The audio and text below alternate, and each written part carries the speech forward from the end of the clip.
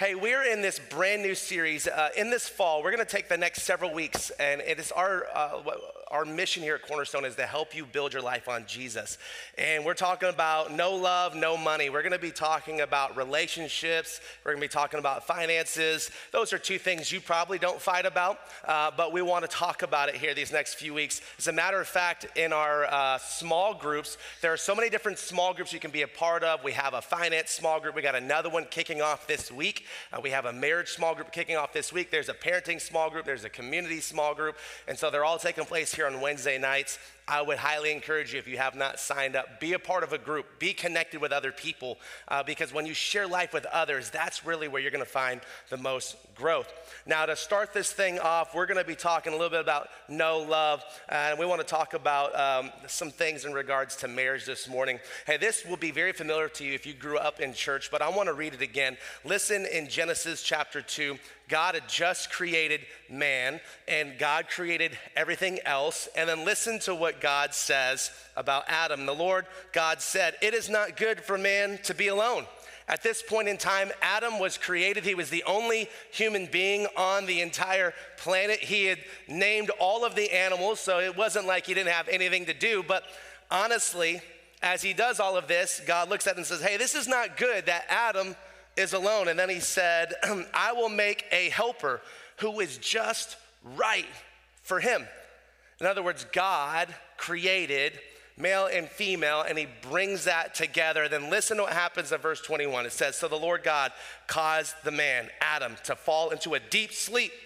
So he goes into surgery, right? He gets the happy gas, knocks him out. It says, "And while the man slept, the Lord took out one of the man's ribs, and he closed up the opening. And the Lord God made a woman from the rib and brought her to the man. And Adam says, 'At last, this is bone from my bone and flesh from my flesh, and she shall be called woman because she was taken from man.' And this explains why a man leaves his father and mother and is joined to his wife, and the two are united as one." And that's when Jagged Edge starts playing, "Let's get married, meet me at the altar in your white dress." That's a little something. Online, it actually sounds better in person. It's one of those things, all right? It sounds better in person. The two of them are united together as one. Now, this is a very different concept, especially in our society today, because we want to operate as our own individuals. But when you marry someone, the two of them become one. So we want to talk about a marriage that is centered on Jesus, right? We want to help you build your life on Jesus. Aaron and I, we've been married 14 years since May. And I can tell you at this point where we're at, it's the strongest that we've ever been when it comes to our marriage personally. But I'm letting you know that it's not without its scars. As a matter of fact, just several years ago, there was a time in our marriage when I didn't think we were gonna make it. I didn't know if this thing was gonna go forward. And as you talk about, you have kids and you're raising kids and you're busy, you're doing stuff. Our church was really young at the time. Life was very difficult, and it was just these thoughts that I had. It was like, how can I stand here with this woman that at one point I loved so much, but now my heart is so cold towards her? This is a person that I said I do, and I'm gonna give you my life for better, for worse. And then it's this here we are just a few years later going I don't know why I married you at all. It was difficult. And I didn't know if we were going to make it. And we had to go through so much together.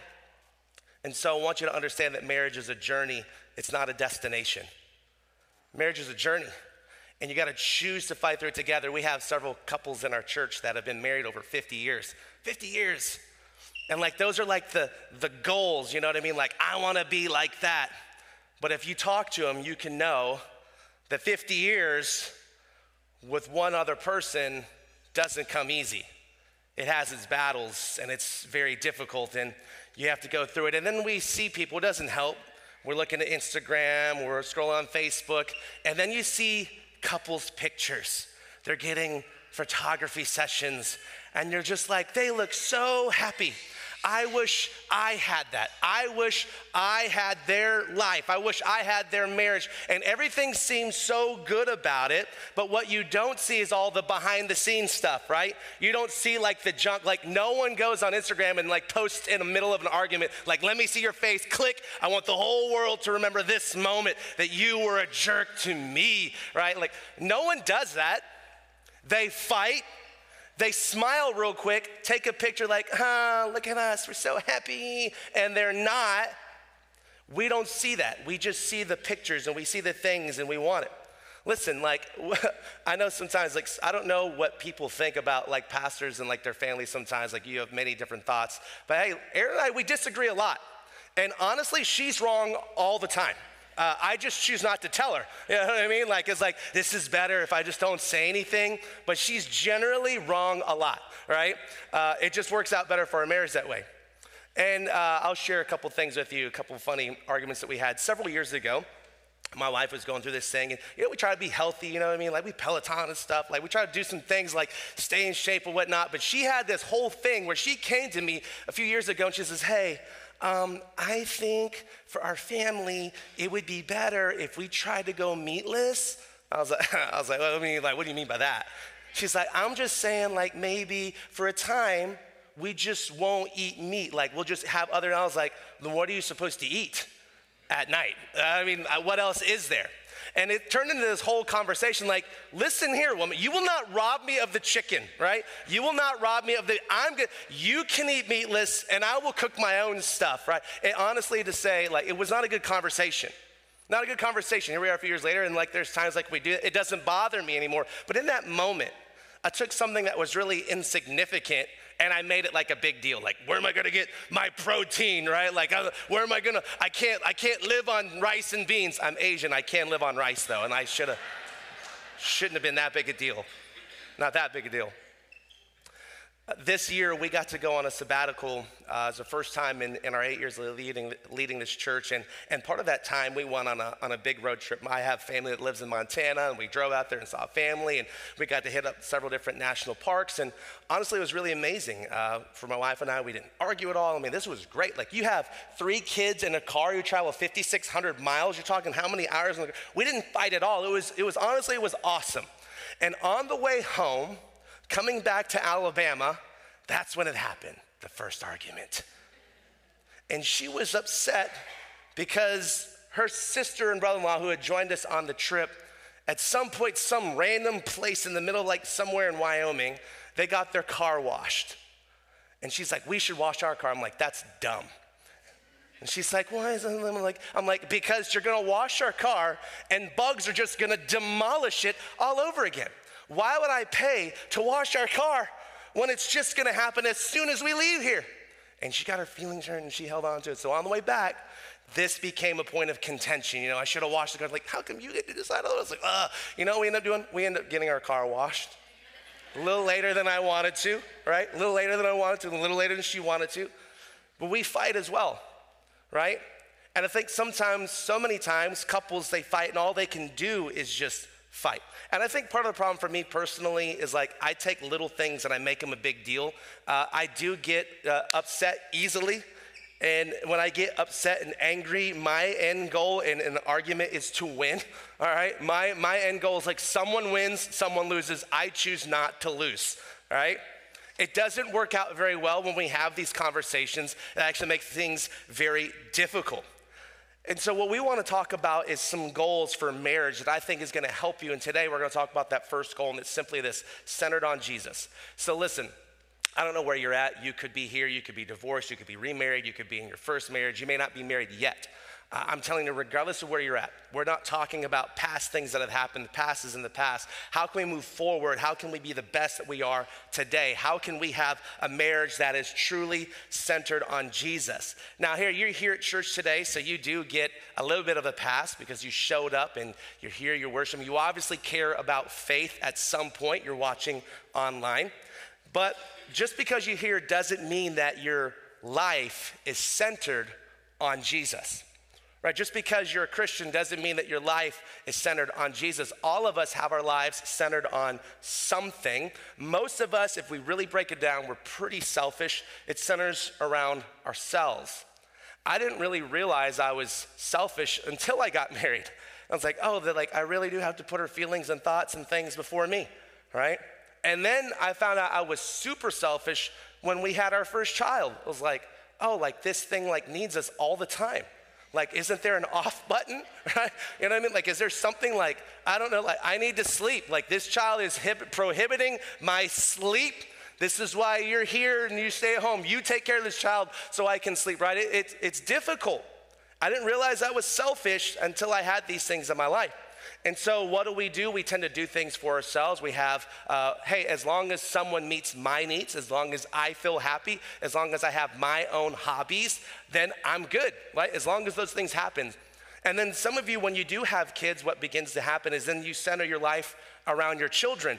And it's whatever they need, whatever they want, whatever their desires are. They have these sports. We got to take them to this thing. They got to be a part of that thing. Hey, they have this school project or this or that. And you center your whole life around your children. And then you allow your kids to sleep in your bed until they're in middle school, right? And then it's they never get out. You wonder why your marriage is falling apart. You don't invest it in the other person. Then they graduate. They move out of the house. And you look at this other person who are you? Because you never invested in them while you had children in your home. Some of us, we center our life around money, and it's just about having enough money or having material things. Some of us center our life around success. We center our life around our careers. Maybe we center our life around our image. We want people to envy us. We just give our highlight reels. We don't want to see the behind the scenes. And we're just searching for someone to make us happy, and we find the one. The problem with finding the one is they're gonna let you down because there is not the one. And if God said, well, I have the one for you, what happens when you're no longer with that person? Then you screwed it up for everybody else, right? There's not the one. People are gonna let you down. If you're single here, I want you to understand that, hey, you are fully complete through Jesus. You don't need someone else to complete you. You're fully complete just as you are. So here's our thought for today. In a marriage that's centered on Jesus, Jesus is your one and your spouse is your two. Some of you are thinking, yeah, my spouse is number two, right? No, what we're talking about here is Jesus comes first, your spouse comes second. Has to be like that. Hey, if you're here, and we have a lot of people at Cornerstone, they're just coming back to church, or maybe church isn't for them, or you're just searching for answers. I want you to understand, if you get this backwards, if you put other people before God, you're gonna find that your foundation is weak and you can't stand on it. It will crumble. And then so often we get upset at God because our foundation broke apart. But what we don't understand is we have to center our life around Jesus. So he has to be first. He's gotta come before everybody else. Aaron and I, we have that understanding that in our own lives, Christ comes first. He has to be first. He has to. And then it's our spouse, and then it's our kids, and then everybody else. You have to have that formation right. If you don't have kids and you can have family or whatever, you can fill in the blanks how you feel like you need to do that. But it has to be God, then it has to be your spouse, has to be the order. Now, sometimes, especially when you have little kids, right? We have families dedicating their babies. There has to be a time where obviously babies are elevated a little bit. They have some needs that have to be taken care of. You can't ignore the needs of a little baby, right? That's the kind of stuff that ends you up in jail if you ignore that, right? You have to take care of these children. But there comes a point in time where you have to realize that child never takes the place of your spouse. So it's important to continue to invest in each other. Now, Jesus was asked a question one time by an expert of religious law. Listen what happens in Matthew 22. One of them, an expert in religious law, he tried to trap Jesus with this question. Teacher, which is the most important commandment in the law of Moses? Moses had so many laws, and so many commandments. Which one is the most important? And Jesus replied, you must love the Lord your God with all your heart, all your soul, and all your mind. Whatever is the center of your life is going to influence you. I should have a little graphic here. I want you to check this out. So whatever is in the center, we put a question mark there. Whatever is in the center, eventually what it will do, it will shape your values and beliefs. Whatever is in the middle of your life, if the center of your life is yourself, that shapes your values and beliefs. You believe you're more important, you think you're better than other people, you have these things, whatever. And then your values and beliefs, it then turns around and it goes into your actions and decisions. It now, hey, I'm choosing things based off what I believe is the most important thing to me. And when you do that, it influences and impacts your life, whatever's in the center. And so many of us get off track because our center is wrong. We've centered it on the wrong things. You've got to center your life on Jesus. Ultimately, that stuff shapes who you are. And those things bleed down into your children if you have them, and they are felt by the people that are closest to you. So the question is, what is your center? Like, honestly, like, what is your center? And I think that's what you think if you're online. What is the center of your life? You see, we say sometimes like it is God, but honestly, so many times we know, hey, it's me, or my spouse is my center, my kids are my center, or these are the things that are my center. And if you're single, hey, center your life on Jesus. I love this saying, be the one that you're looking for is looking for, right? If you're a single person here this morning, if you want like a God-honoring marriage in the future, you gotta live a God-honoring life today. You cannot build your life on sin and then expect God to bless it. Doesn't work like that. And as a matter of fact, that applies to anyone in here. You can't build your life on sin and then expect God to bless your life. So many of us, we're getting mad at God, but it's like, here are our choices, here are our actions, here are our decisions, and it's based off a life that is not built on Jesus. It's just selfish, it's sinful, and then we get mad because God isn't blessing our life. You can't do that. And so the only thing that truly will help is if you center your life on Jesus. And so I'm gonna share this one thing that couples can do, and there are many things couples should do, okay? There are many things couples should do. You should go on dates. Number one, like if you're not going on dates, like listen, you're gonna hear about it later on this month. We are gonna do a free date night for all parents. We're gonna give you free childcare. #no excuses. Men, plan something for your wife that night. Go out, eat dinner together. Remember that thing you used to do when you didn't have kids? You could actually talk and have conversation, and all you're gonna do is just talk about your kids, but maybe you have some like questions or you just talk to each other. Remember when you used to do that? Remember that? We're gonna give you that opportunity. You know, you should go on trips together. You should do that. Maybe some of you need to see a counselor. That's what Aaron and I did several years ago. We saw a counselor and it saved our marriage. There are many things you should do, but this is the one thing that I'm gonna give you today that it will be more powerful than anything else. It's just simply pray together. I know, you're like, that's we came here for that. We could have looked that up online, could have Googled that. Pastor, we could have just stayed home today. You know, games start. And we're showing games right after the second service. So if you want to come hang out, we're literally streaming games right here. Pray together. Men, I'm going to talk to you for a second because you're the spiritual leader in your family, whether you want it or not. That is your calling in life. God has made you the spiritual leader in your family. That's not always fun.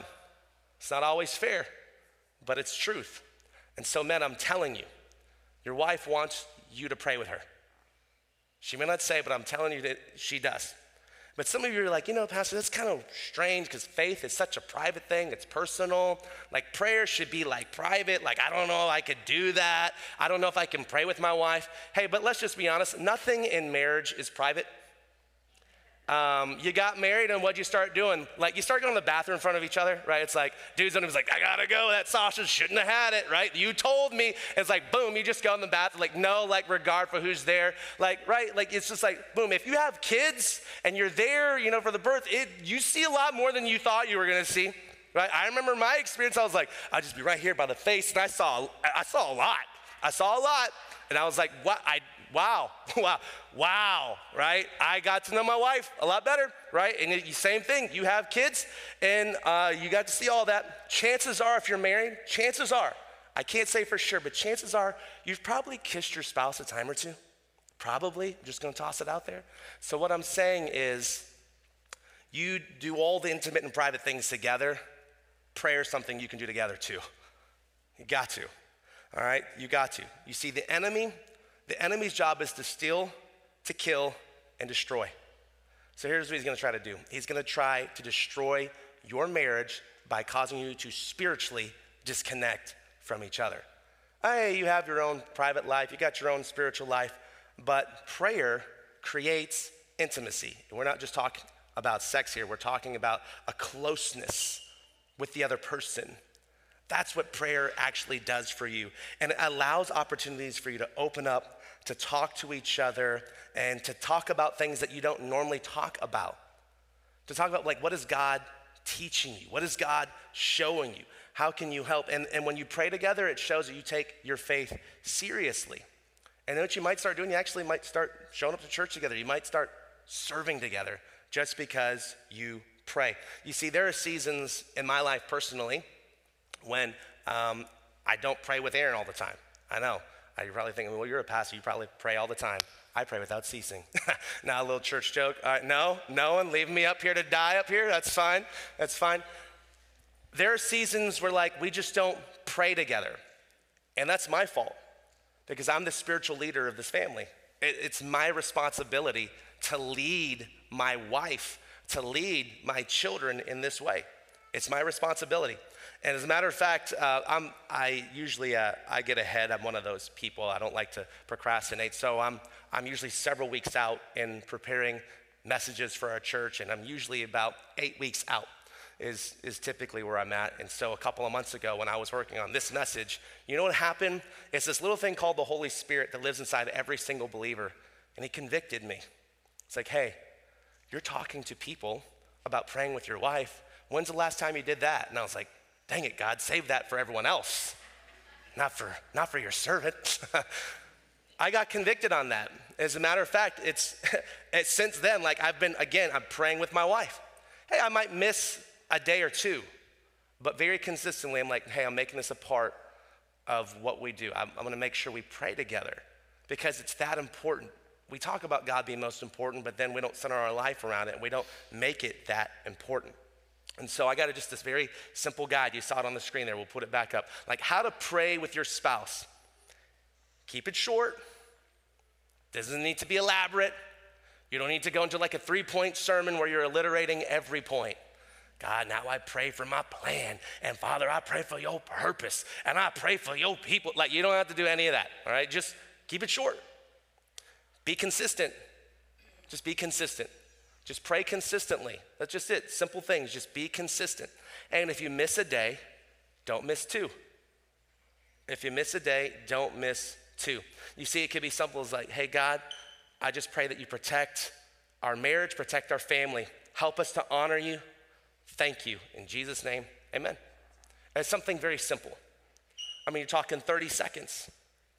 Do what works best for you. Like, when is the time that you're like, hey, when we can pray together? Maybe it's like in the morning, you got some time together, your kids aren't up, you're having your coffee or whatever. Maybe that's a good time for you. Maybe before you leave for work. You know, for us, it's like at night, like all our kids are in bed. Like, that's a good time. Like, we just pray together. Just have that little moment together. And I'm telling you, it does so much for your marriage. It brings you closer. It's this super simple, easy thing. But yet it's the thing we most often neglect because we don't feel like it's that important. We don't feel like it's that powerful. But just this small little thing can set you up in your marriage or bring you closer. Hey, if you are dating someone, hey, just pray together. Pray together. You know, when you pray with your spouse, it's really hard to like pray with each other after you just had a knockdown, drag out fight. You just fight, you're both mad at each other and you're like, let's pray. It's a good time. It's a good time to pray right now, right? Like, they're not gonna wanna pray with you in that moment, right? They're not gonna wanna pray with you in that moment. And it's in this thing where it's like, okay, like this is a good time, like Like it's harder to fight when you're praying with each other. I'm telling you, I experienced that even in the last 8 weeks. Hey, we've had our disagreements and arguments, but it's not like when we're disconnected spiritually. The enemy is going to steal, kill, and destroy. He's trying to destroy your marriage. That's what he's trying to do. And that's what he's done in many people's lives. So you center it on Jesus, and you do this one simple thing. You just pray together. That one simple thing will change your marriage. because it will do something for you because it allows you to build your life on Jesus. And then some of you are gonna get lazy. Like you have these seasons of life, especially if you have multiple kids playing sports, where it's like you don't even see each other, you're constantly crazy, things are going on. That's all right. Reset. Stop, go, hey, it's time for a reset. Like we got to take care of some things. Let's pray together. Like don't beat yourself up. I think that's too often, like if you make this like some religious thing, that is religion. If I do this, then God loves me. That's not how it works. It's a relationship. And so if you haven't done it, hey, let's just start. And I'm telling you, I'm gonna go ahead and say this and toss this out there. It will be awkward at first. It will be weird. Especially, man, if you're not used to praying out loud to your wife, you're gonna be like, God, wow, Throwing a, hey, thank you for my smoking hot wife. Like whatever, like it's up to you. It's up to you. Do something, just start praying because I'm telling you, it gets easier. It gets easier. It gets easier. And as you pray, you find that this whole thing when Jesus talks about the two become one, you begin to feel that. You begin to sense that. And when there are two united together and then three, like through the power of God, like that threefold cord, it cannot be broken. And then you know what you need to start doing? You need to watch out. Because if you've been having issues in your marriage and you start centering it on Jesus, you're gonna find that your marriage gets solid. You know what he's gonna start doing next? He'll go after your kids. And then you have to watch. You're gonna be on alert because the enemy's gonna steal, kill, and destroy.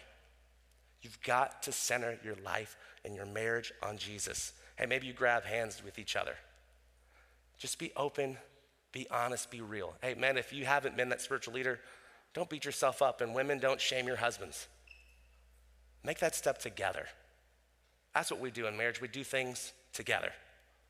And when you do that, you're gonna find, slowly but surely, your marriage is centered on Jesus, and you'll be that couple that people will look at, not on Instagram, not online, but in real life and go, I want what they have. Hey, let's pray. Father, thank you so much for this day right now. God, we thank you for every single person that is represented here. And Father, I'm praying for families that I don't know what they're going through. I don't know what couples are facing right now. I don't know what argument they had on their way to church. I don't know what argument they will have as they leave today. But Father, we're praying for every single marriage that's represented. We're praying for people that just went through divorce and their hearts are broken right now. We're praying for people that are single and they're searching God, and we just pray that you would give them peace. We're praying for families today, Lord, that are dealing with things within their finances, dealing things with their children, dealing things within their jobs. And Father, they just have so much going on. The enemy is doing his work. And Lord, today I pray right now in this moment, you would allow couples to build their lives on you while we're just in this state of reflection. Here's what I'm gonna do real quick. Hey man, if you're sitting next to your spouse, just grab her hand real quick. Just hold her hand. Just right there, like no one's looking around. We're just in our own, so just grab her hand. And maybe just right there silently, man, maybe you just ask God, give me strength, give me boldness to pray with my wife. Thank God for your spouse right now. If you're married, hey, thank God for your spouse right now. Women, hey, thank God for your husbands. Thank God for your husbands that you have a man in your life who desires to follow after the Lord, and just thank God for him right now. Hey, maybe you just pray for your kids, but make it like a prayer just today. Like if you don't pray at any time, like tonight, pray with each other and see if God won't start something in your marriage.